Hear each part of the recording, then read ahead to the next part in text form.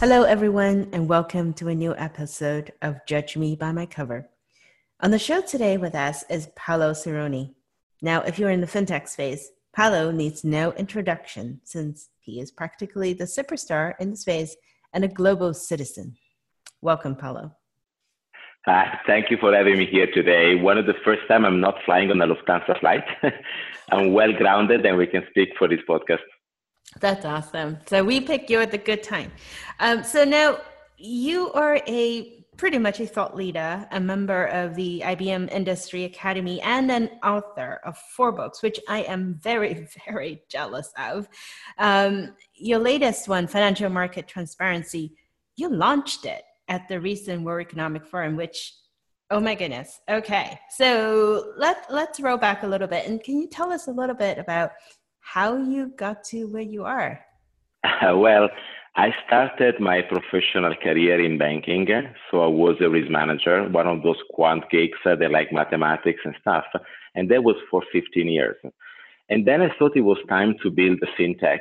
And that's when I moved from Milano to Germany in 2008 to transform the way banks are talking to their respective customers, starting from the wealth management angle. And 5 years into this fintech journey, IBM bought my small fintech in 2013. And so I joined IBM, and IBM looked for also people capable of doing thought leadership, so authoritative conversations with the industry. At that time, we launched the IBM Industry Academy, which is a think tank that wants to aggregate conversations.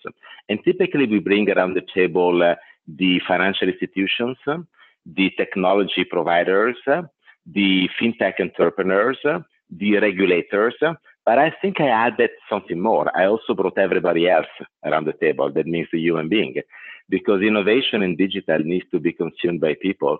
So we definitely need to have a human touch and understand the biology of the individuals to make sure that whatever we do something good for the community.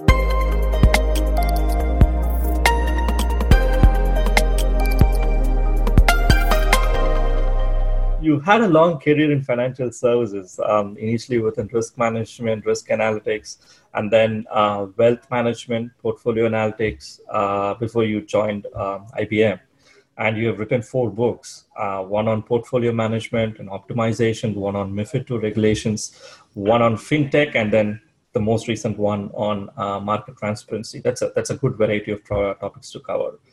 So I understand you were once asked, what inspired you to write these books on innovation and financial services, and you put out your thoughts on LinkedIn as a post, which was amazing. So can you tell us a little bit about that, and what kind of drove you to those books, to write those books? Well, I've always been a curious individual, and when I was a kid, I was liking those games where you have to connect the dots, and then a drawing pops up, which is fun and you like it. And I think like more or less 10 years ago, it happens that my former boss in banking, that became the president of the Italian market regulatory body, called me saying, "Hey, Paolo, have you heard what Barack Obama said?" Now, go back in time. It's right after 2009, the default of Lehman Brothers. And the financial services industry was taken by the storm. So basically, the system was collapsing. So the policymakers had to figure out how to move out of this conundrum.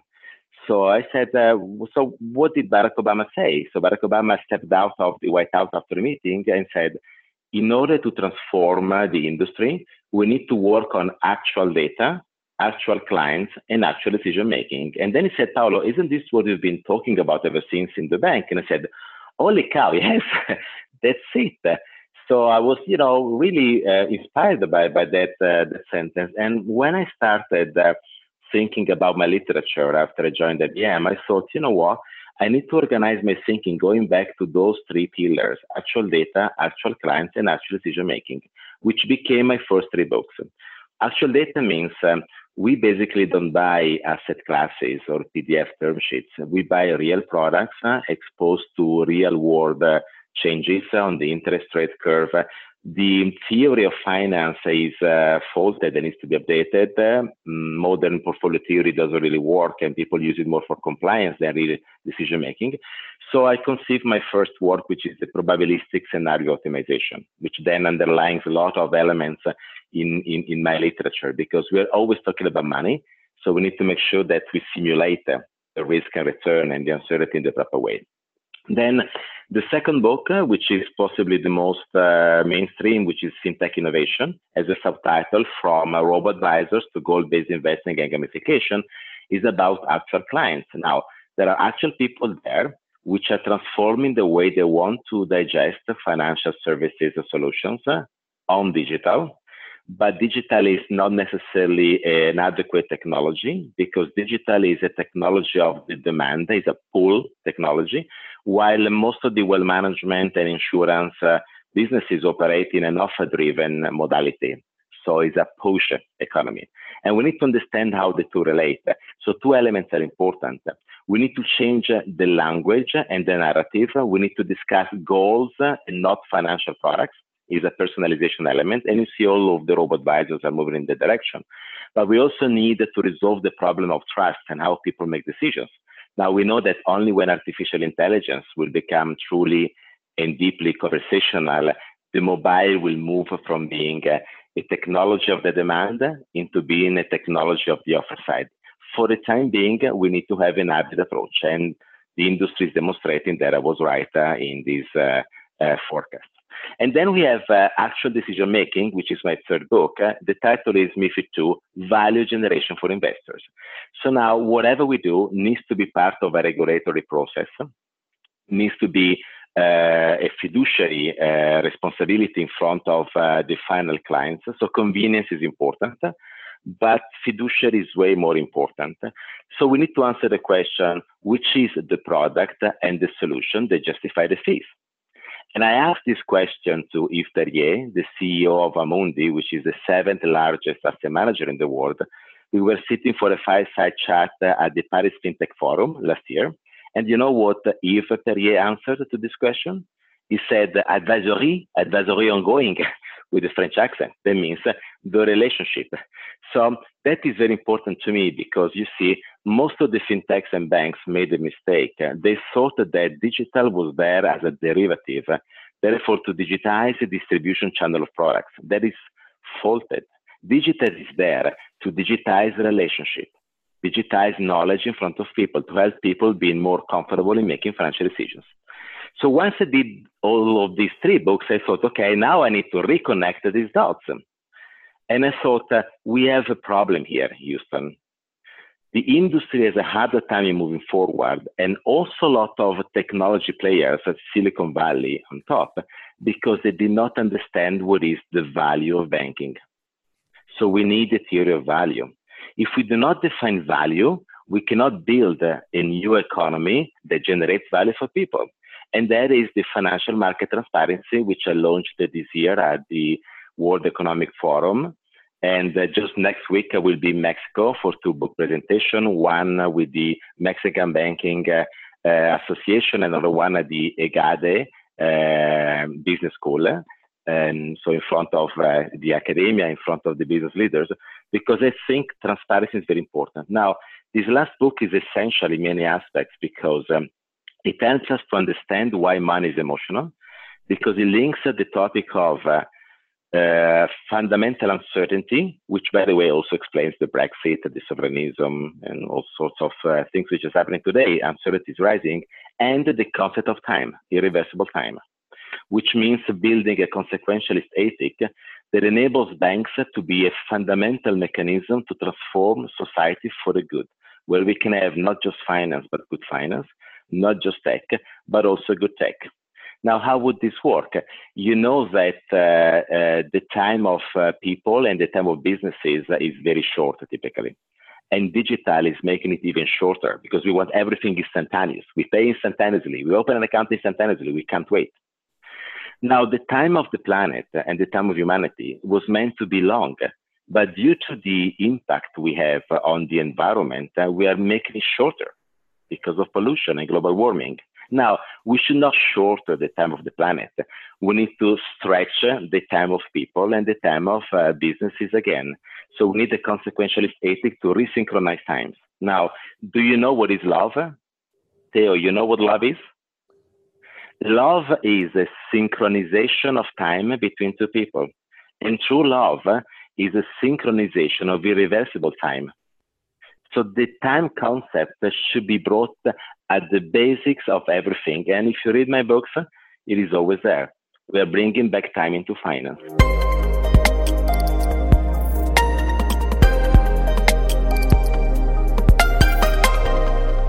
You're all over in practically all the major ecosystems that we have, right? In financial services, you spend a fair amount of time in China, in Asia, which there's a lot of interesting happenings. You spend a lot of time in Europe, obviously, and then you have a viewpoint of Asia.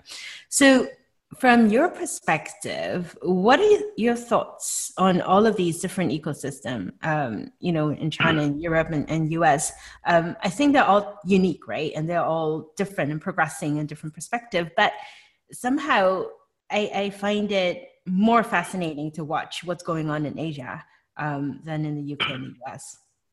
Well, without disrespect with any region or any country, and I know that I'm overly simplifying with this statement, but we can see the world divided into three macro areas of influence. The first one is the United States of America. The US is where technology and digital technology was born, and still it is largely innovated, even though we know that China is becoming very, very powerful and aggressive. You see the old discussion these days about the 5G. Chinese are ahead compared to the US. But let's say, largely speaking, the digital innovation was born in the US. Europe is where regulation is born. Europeans have a strong regulatory approach because the European Commission has to harmonize European countries. So they're trying to make sure that we create a common playing field. And this is very important, notwithstanding the fact that regulation can be concerning for the many, because regulation is an engine of innovation, because it changes the mindset of business leaders to act. But China is the fintech champion for the simple reason that China owns the business model. So when it comes to innovation, the business model is the most important thing. That's why the problem with banking is not the legacy systems. There is technology today to update the legacy systems. The problem is the legacy leadership, because innovating means that you transform the relationship with the client, therefore how the clients are finally consuming your products and services and how they are paying for them. So that changes it all in an organization. So now you need to have the right business model, but you need to understand how to plug in technology to scale it up. And very importantly, you also need to refer to a consistent regulatory framework to make sure that you don't lose track and you protect the consumers and investors. So in reality, you need the three of them. Now, China is ahead of the business model, but may not be that good in regulation, for example. And, the US might not always have the right business model. Regulation is a bit weaker and so on and so forth. In Europe, we know that there's a lot of regulation, but we're a bit behind, especially when it comes to AI, in understanding how to build up the enterprise-wide architectures and to deploy them. Now, clearly, Asia is definitely interesting because as much as in China, the business model starts to dominate because the financial inclusion perspective enables to create things that were not there before, completely fresh. So thinking first principle instead of a derivative, of existing financial services. Now, in this view of the world, we are forgetting Mars. And now I tell you here that Elon Musk is my biggest enemy, because if Musk ever conquers Mars, IBM will send economy class to sell something to the Martians. And that's 2 years journey. So now I'm trying to reduce my travel here. So I hope that the world stays global, but not too global. Okay.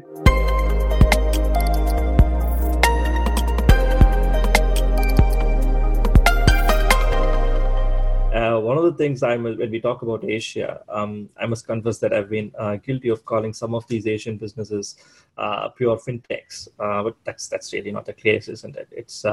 They're all largely lifestyle businesses who have adopted fintech business models to keep their core proposition stickier. So that's really what they've done. But because of the sheer consumer base, they are now like huge chains, right? With 40 trillion in mobile payments happening in China last year, it's 3 times the size of the GDP. It's just monster size transaction sizes and numbers coming out of China.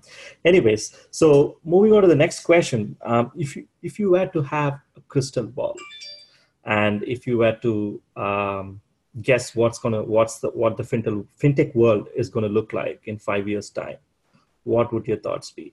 Well, as I previously mentioned, the real game changer will be the conversational AI improvement in terms of conversational banking, because that is the element that would enable fintech to climb up the value chain of the banking and insurance proposition, because most of those margins would have a harder time to be digitized. When that happens, that is when exactly the industry will be transformed.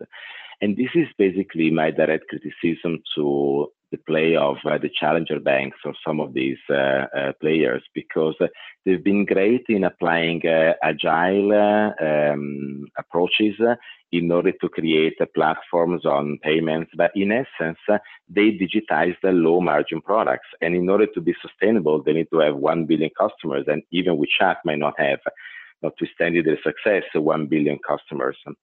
So what I think is happening is that people are starting to understand my long-standing comment that the real digital platform needs to be a platform for financial advice.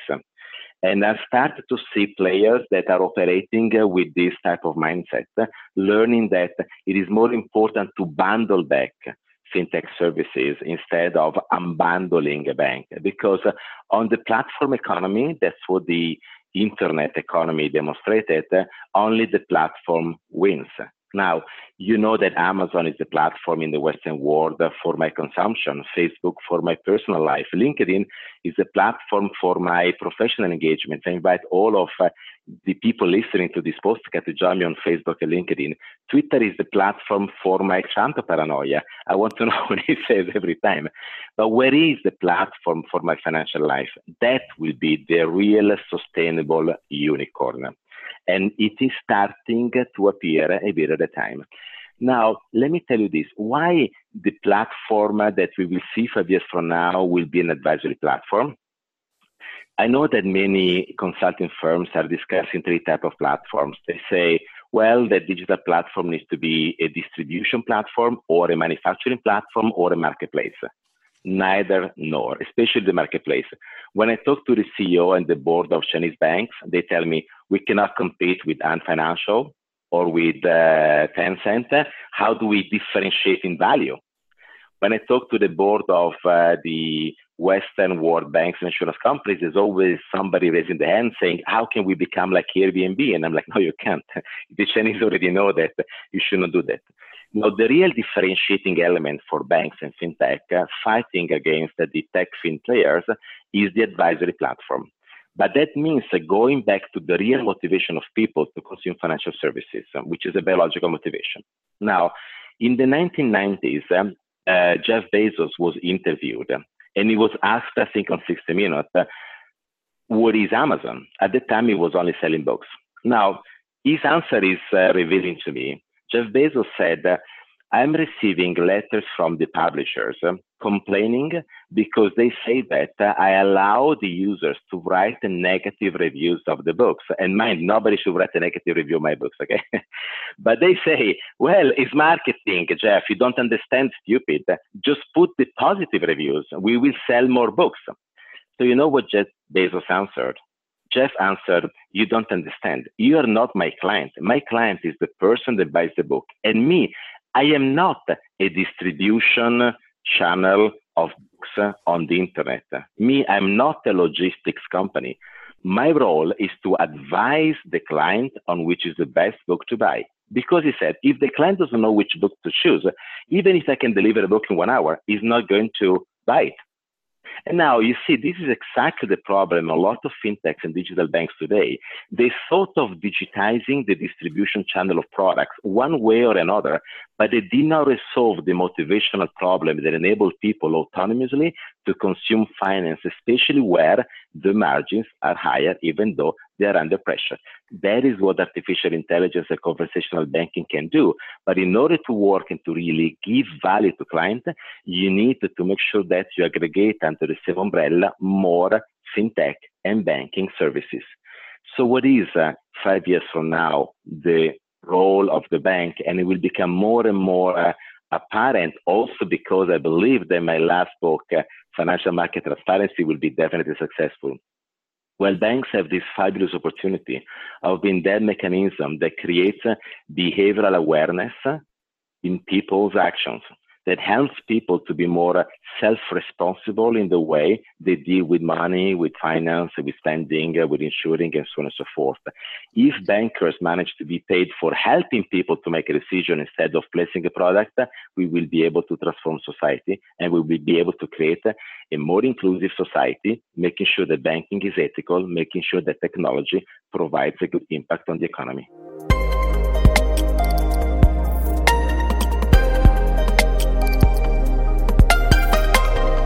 We would like to give a mention to our creative partner, Tremendousness. Tremendousness is a creative agency that uses visual thinking, information design, and storytelling to help organizations explore innovations, products, and processes. Learn more at www.tremendo.us.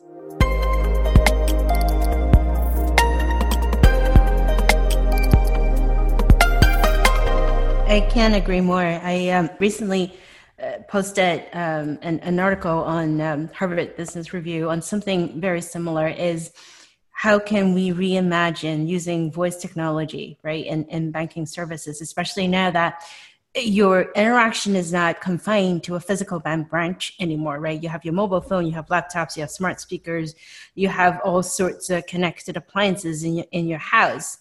So how can you leverage all of those modalities, if you will, and evolve the customer experience and understand them from a contextual perspective, and then to be able to predict what is useful for them? Yes, voice is the new marketing, is a bit futuristic, but I would actually say even more than customer experience, customer engagement, because the client experience, however important, is not that important strategically, because it commoditizes very fast, like the Wi-Fi in a hotel. 20 years, like 15 years ago, right, it was like a plus. Now every hotel should have it, correct? But the engagement is the one that creates stickiness, which is basically the heart of a trusted relationship, which should be the essence of banking. So how can you digitize the engagement mechanism? That's where you need artificial intelligence to do something important. And then I tell you something more. I've been very critical with data scientists, and somehow some of my colleagues too in the past, and I think that I won this battle too, because I always tell these guys that it is not important to understand the client. Now, don't get me wrong. It is important to understand clients. But there is something way more important before that to make sure that your digital innovation works. The problem is not that you as a bank don't understand the client. The problem is that the client doesn't understand the bank. So if you don't resolve this problem first, you cannot use big data and AI in order to optimize the relationship with the client. So first of all, you need to use AI to make sure that the client is enabled to understand finance. Then you need to use AI to make sure that on the platform, you can better service your customers. It's the same example we made before about Amazon in its early days. They solved the first problem first, and then they could do the second, and they are where they are today.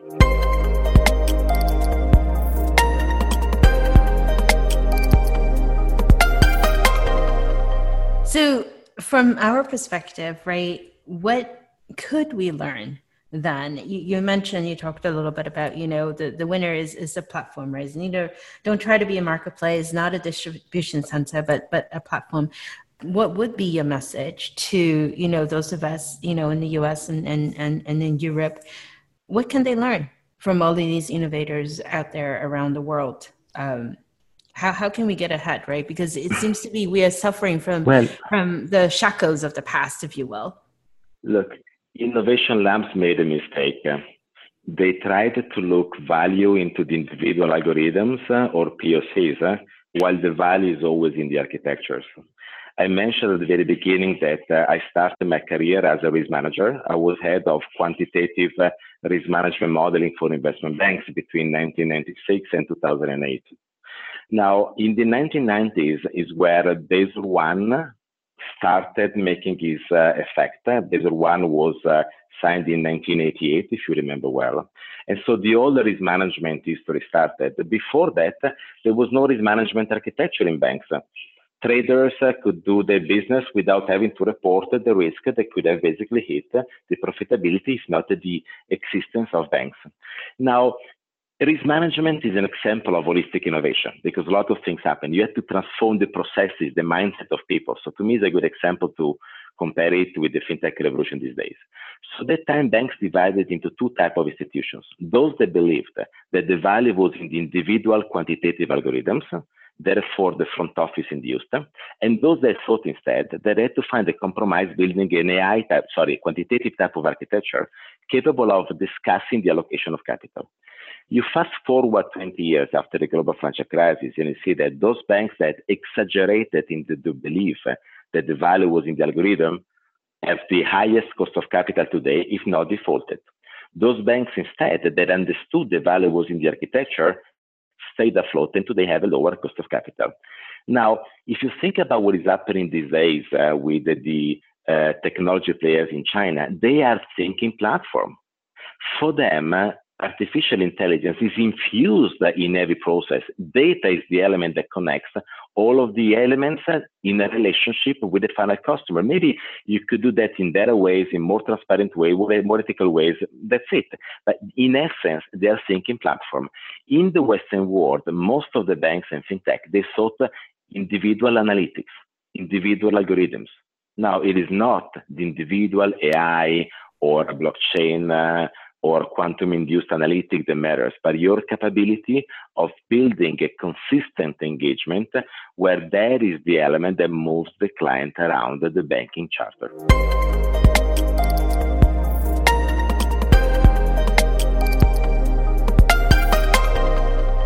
That's great, Paolo. And we are coming to the close of this recording session. And before we let you go, I just want to ask you one final question. So what are you working on now? What is your next book? Enlighten us. That is actually a good question. I have to say that my last financial market transparency theory, which is very dense, I said it's like Nutella, consumed a lot of my brain power and I needed to recharge. So what I started doing after Davos is the following. I started reading French literature because I love French, and I thought that I had to somehow reconnect some of the elements.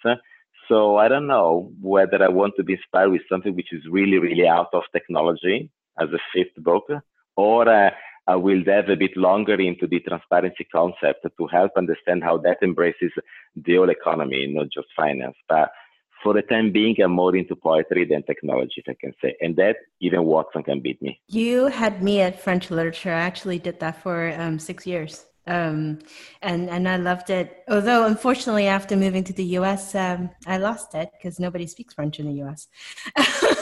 But it's a shame, but it's beautiful. It's a beautiful language, and there should be someone in the Upper East Side of New York for sure. I would need to find them. But you left me with this, and I just have to tweet it out later. Real love is one irreversible lifetime of two individuals synchronized. So I hope I got part of it right. That was the notes I wrote down when you were talking earlier. So I love that. The industry is discussing ESG and SRI a lot these days in the attempt to generate value, and that's important. But you need to make sure that value is generated to create impact. And really, this is not just about discussing one problem again, Cartesian deterministic, like oil or nuclear power. Is a more complex type of problem to be resolved.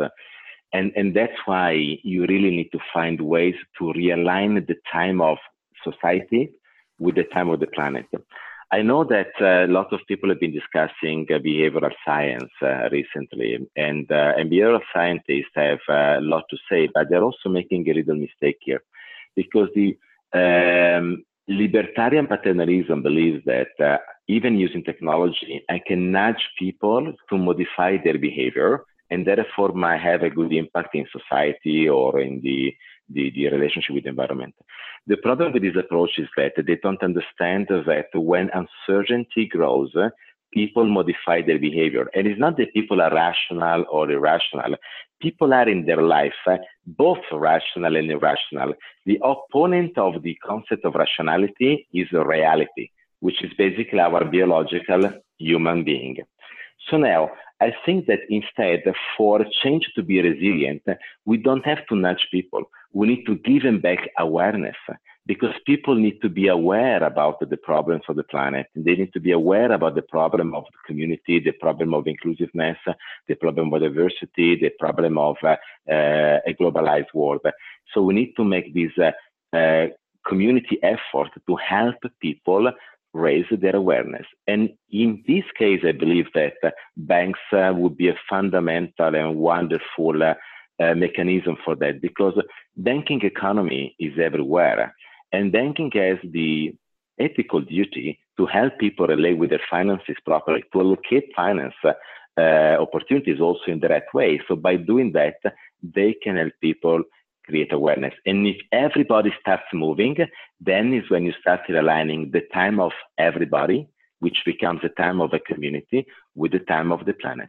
That's awesome. So with that, thank you so much for your time with us. I felt like I just sat through a whole lecture, and it's an amazing conversation. Thank you, Paolo. I'm always happy to talk to you and to Arun, so I hope I will be back soon. Cheers, Paolo. Thank you so much. Thank you. As we say in Italy, ciao. Ciao. Ciao.